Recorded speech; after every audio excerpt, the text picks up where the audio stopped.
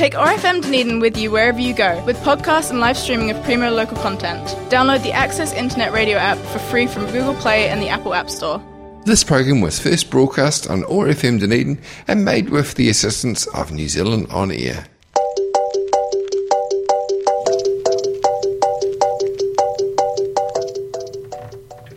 Welcome to Headscarves and Good Yarns with me, Amal Abdullahi. This podcast is all about talking about race and diversity and everything in between.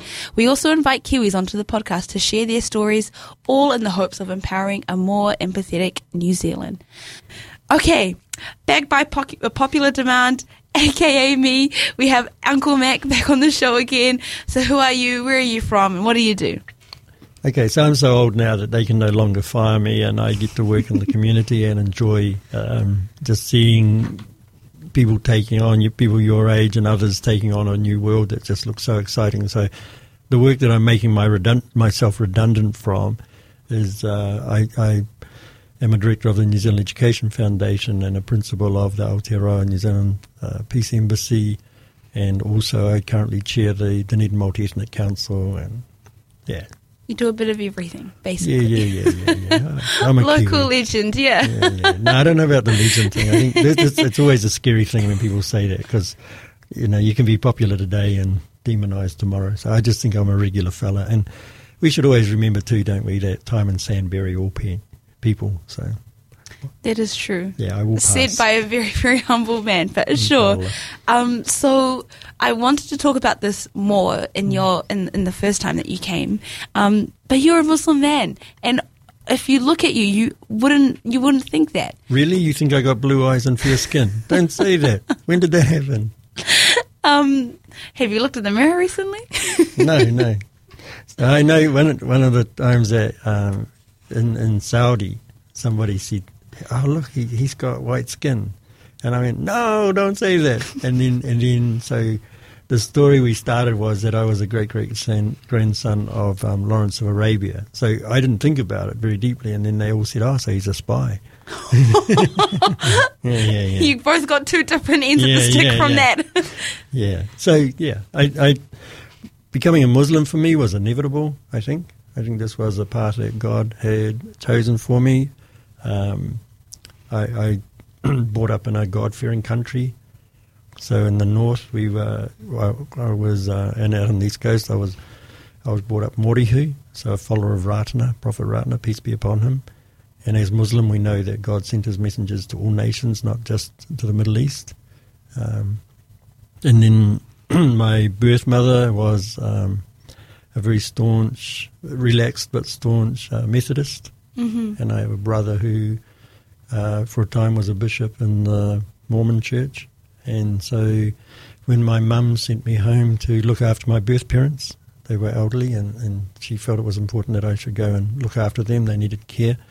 And the people who were looking after particularly my mum at that time, were Muslim. And wow. Yeah, and one day my mum said to me, my mother said to me, "Oh, so you're praying with a Muslim?" And I said, how do you think Jesus will feel about that? Because Jesus was so central in her life. And she said, I'm sure Jesus will be happy that you are praying to God. And so that was kind of the conversation. And a long time after that, she said to me one day, "Oh, you've got something to tell me." And I said, "Oh, I'm in my 50s, Mother. I don't think there's much left for us to discuss," sort of shuffling my feet, thinking, where's this going to go? And she became very serious, and she said, "You're a Muslim." And I said, "Well, I've never declared myself. I've never made Shahada." And she said, "I think you should do that quickly. God is waiting to hear your voice." And so that became important at so many levels because of how I'd been brought up in the community. Of course, my nana would always say, when the women are healthy, when the women and children are healthy and happy, you men are looking glorious. So, and then, of course, as a Muslim, when our Prophet, peace be upon him, was asked, "Who is your best friend?" he said, "My mother." "And your next best friend?" "My mother." And then my mother, and then father. So having my mother's encouragement really kind of cemented it for me. Well, it sounds like she was a very, very important key part in your journey. Yeah. And so you're saying you were around in your 50s when you made the Shahada?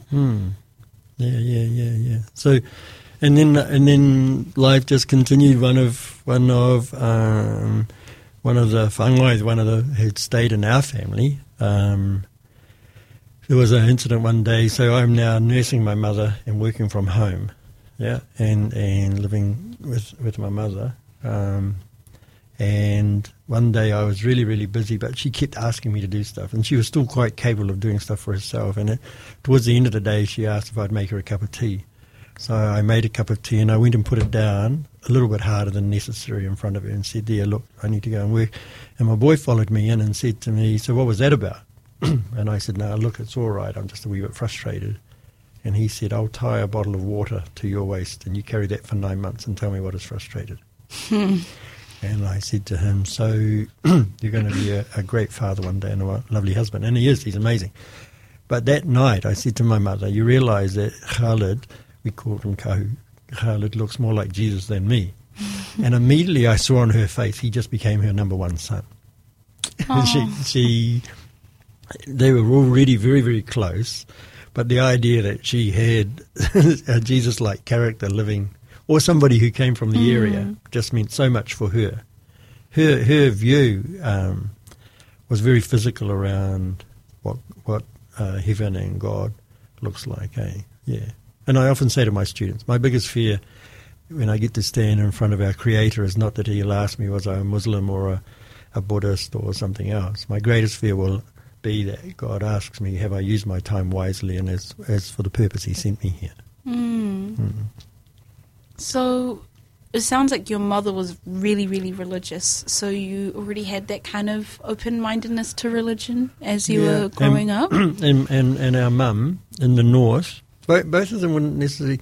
Yeah, they both were, but I think really importantly for my mum, my whangai mum, my whaia in the north, and my mother, was that they would probably not describe themselves as religious, but they would definitely acknowledge the spirituality.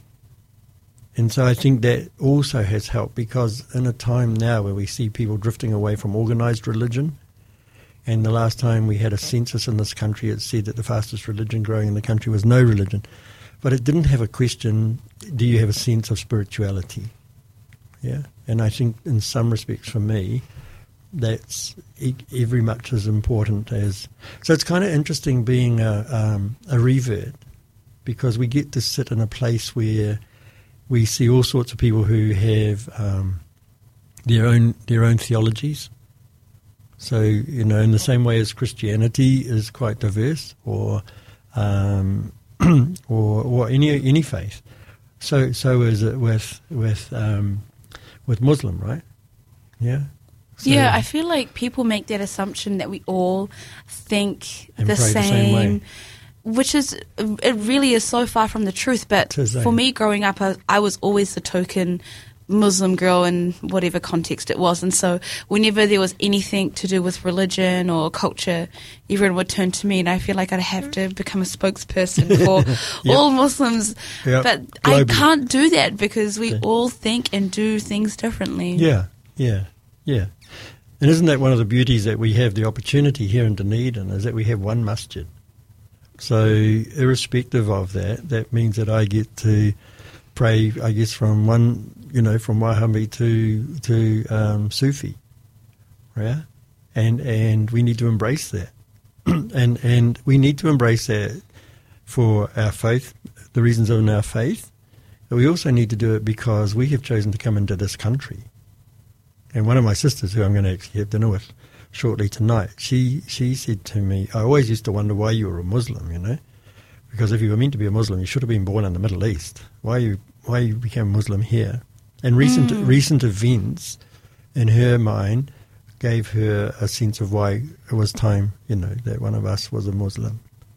And I know there were things said on the marae at one stage by one of the brothers, and I could see it was agitating people around me, and I was able to stand up and say, I think this needs to be replied to by a Muslim, as a Muslim to a Muslim. Here you are making these comments, and they are valid. Nobody will say that your view is not valid. However, here we are in somebody else's country. Yeah, I listened to somebody saying last night, I'm going to lose my culture and all the rest of it, and that's not why I came here. Well, as Muslim, we are taught that if we can't live by our law, within the law of the country that we're in, we should leave. We haven't come here to change the law or change the culture. We've come here with an example of to be the best of what Muslim has to offer. Eh? So, in saying that, in your opinion, where do you think the line is between living within the law of wherever you're living and also still upholding your values and your morals and your cultural traditions? Do you think there is a line, or well, like I think for someone like my parents, for example, like New Zealand is so foreign to them. Okay. That concept would be hard for them to absorb in certain aspects, I feel like. So give me an example of a conflict that they can't live here. I think they have, most of the issues come from us kids growing up here because they have to reconcile. That you might want to go out with other people and you might have friends who are non-Muslim and...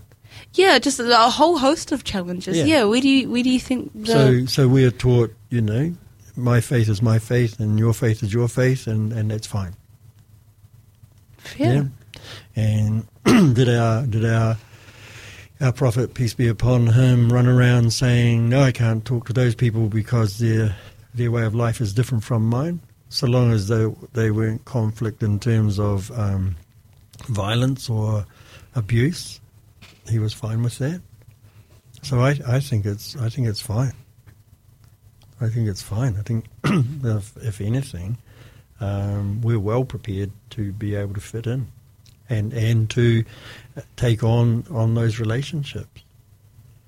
And if I look at how Tangata Whenua have hosted us, then if they can host us, and be patient with our inappropriate behaviours, then I come a long way away from having to think about who am I to make the judgments. And if I felt unsafe or if I thought that I was going to be compromised, I'd pack up and go. I wouldn't try and... so the things that I would want to change here, if I saw something that I thought I wanted to change, I think that they would be things that all New Zealanders would want to change. I can't even begin to think of something that I would want to change that doesn't fit with us as Muslim. Give us your most extreme example. Extreme example. Yeah, give us something that that would freak us out as Muslim, that we would maybe feel compromised. Anything in diversity? Anything where?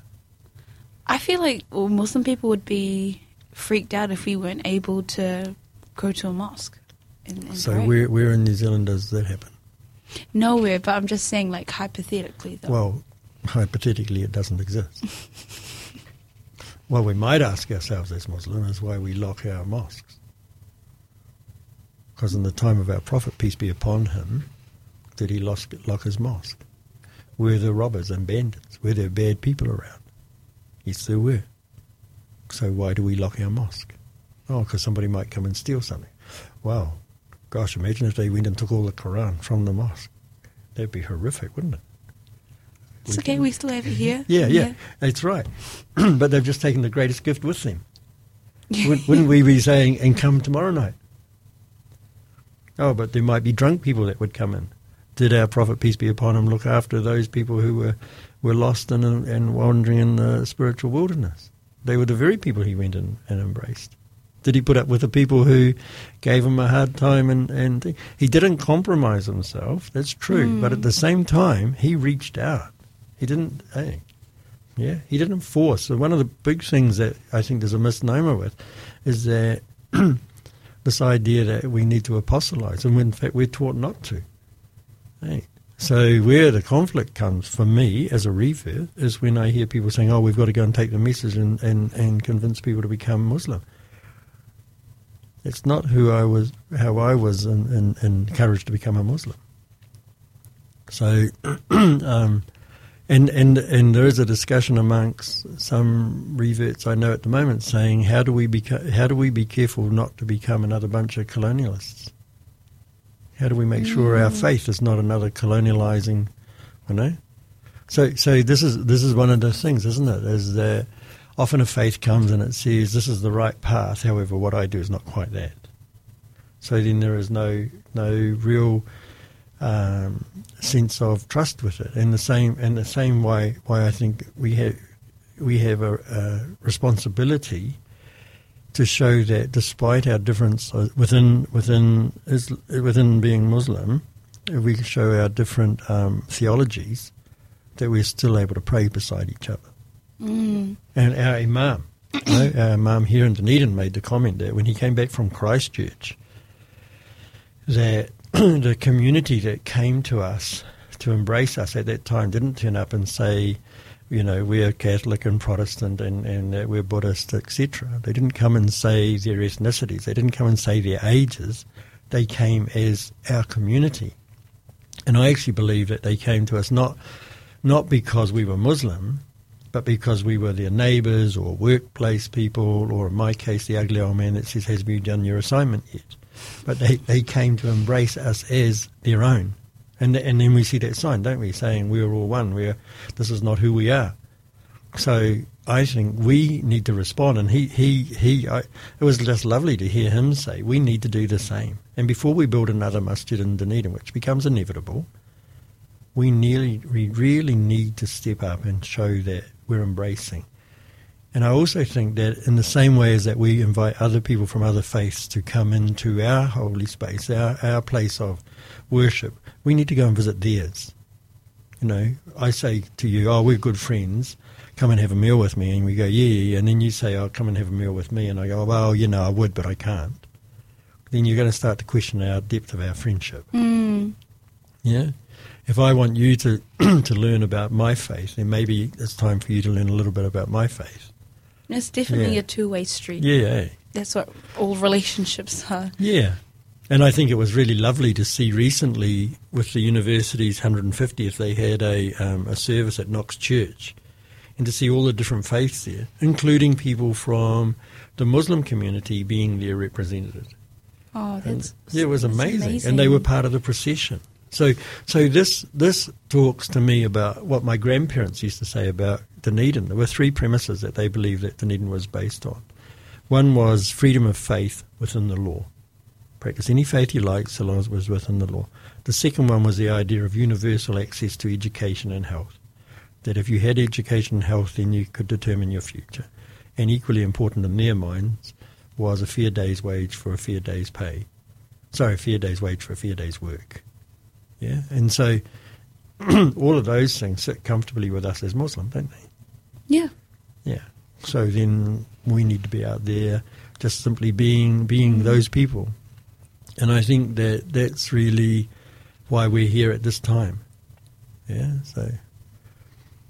It is a really fair point. I think that's something that I've come across quite a lot, just that idea of we also need to put ourselves out there as well, because we expect everyone to be understanding, but then we don't go out of our way to also learn about other people's way of living life, or their morals and values, which actually at the end of the day we all kind of have the same ones. We just word it in different ways.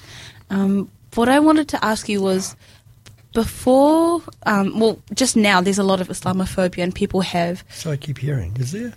Yeah, apparently so. But people have a lot of wrong ideas about Islam. And what kind of ideas did you have about Islam before you became a Muslim? And now that you're a Muslim now, what do you say to people who do have those wrong ideas of Islam? So... Sorry, that was a big question. There's a lot to unpack. So I think for me, before I became a Muslim, I was already with people who were comfortable that other people had faith. So, and then now, so recently, I was in Auckland, in Hamilton, dealing with a property owner that we are already working with, and we're going to want to do much, much more. Want to actually go from simply being a leasee and to a property owner to actually being in partnership. And so this man is very, very, very clear in his faith. And some of the things that he said to me about Muslims were really challenging. And there were some things that I didn't really know for sure. And so all I could say to him is, I'm going to go and find out. And then he was looking at our point of differences. And I was able to say that, because this is how I understand it as a Muslim, that's wonderful. That's who you are. I will protect you. You keep those ideas. Those belong to you. And he was concerned that because I didn't share his ideas, that maybe I won't go to heaven. And he might be right. But my faith tells me that I'm going to heaven if I do the right things, and that it's more important for me to look for those areas of commonality than it is for me to look for those areas that are not. So it's not useful for me to challenge his ideas. It doesn't bring us closer together. Yeah, it will be in time, inshallah, God willing, that our relationship will grow and develop enough that we'll be able to have those discussions in theology. But at the moment, that wouldn't serve him, and it certainly wouldn't serve me, and wanting to understand him better. And in fact, his challenging questions has allowed me to look more deeply into my faith. And I think it's true what Mahatma Gandhi said: faith without understanding is ignorance, is no faith. And in fact, what was really cool about this man was he was saying he was brought up a particular faith that his parents, his grandparents, his great-grandparents, and probably way back had followed this faith blindly. And he went through a period where he struggled in his late 20s, where he challenged that, and he had to go and revisit why he had faith. And so he doesn't belong to the same sect that his parents did, but he's now of the same, following the same prophets and doing the same things as best he can. And I just think he's an amazing man. So, and also why I want to sit with him is that even though he was saying some things that would challenge me as a Muslim, he was also telling me stuff about his faith, which I'm expected to know. So, isn't it? Because one of the things that as a Muslim I'm told to do is to read the Quran, yes, but I've got 2 other books to read, and what are they called?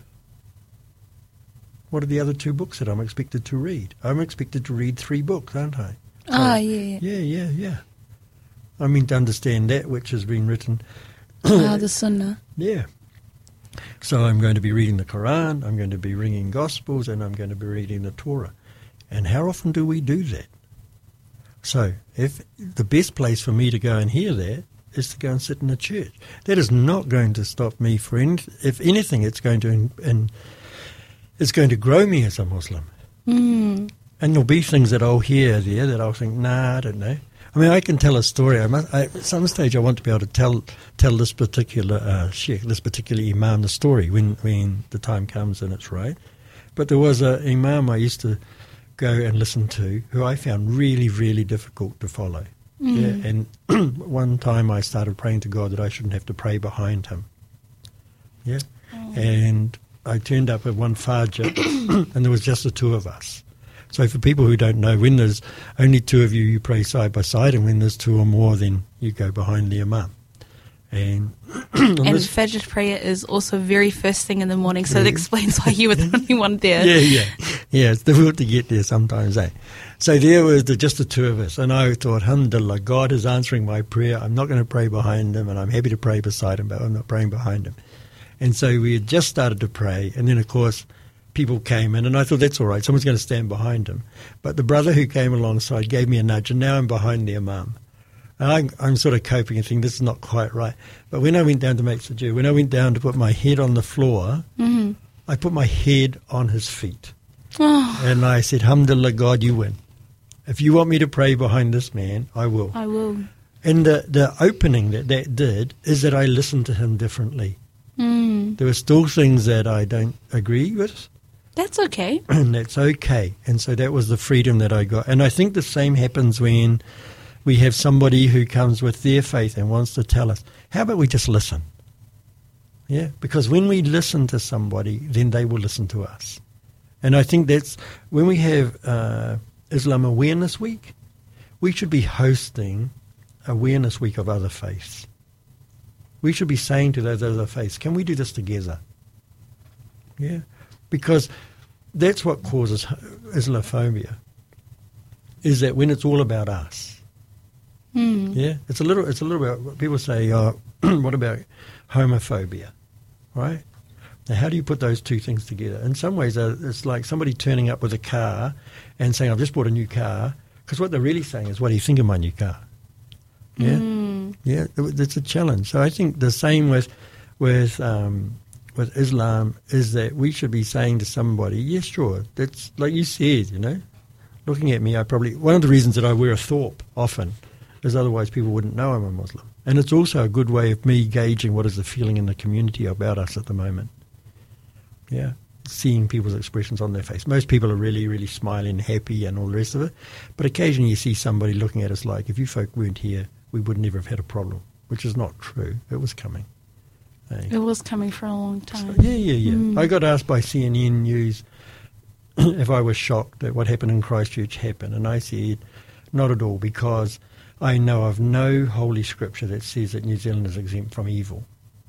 And that was an example of evil. That wasn't just a bad person. That was actually an example of evil, Absolutely. I think people think that because New Zealand's so far away, we're immune to all this sort of stuff. But the thing is, ideology, how do you pronounce that word? But ideas, anyway, they're not bound by borders, and they can go everywhere. And the good news is that New Zealand responded appropriately, and amazing. We just in every way. Hey.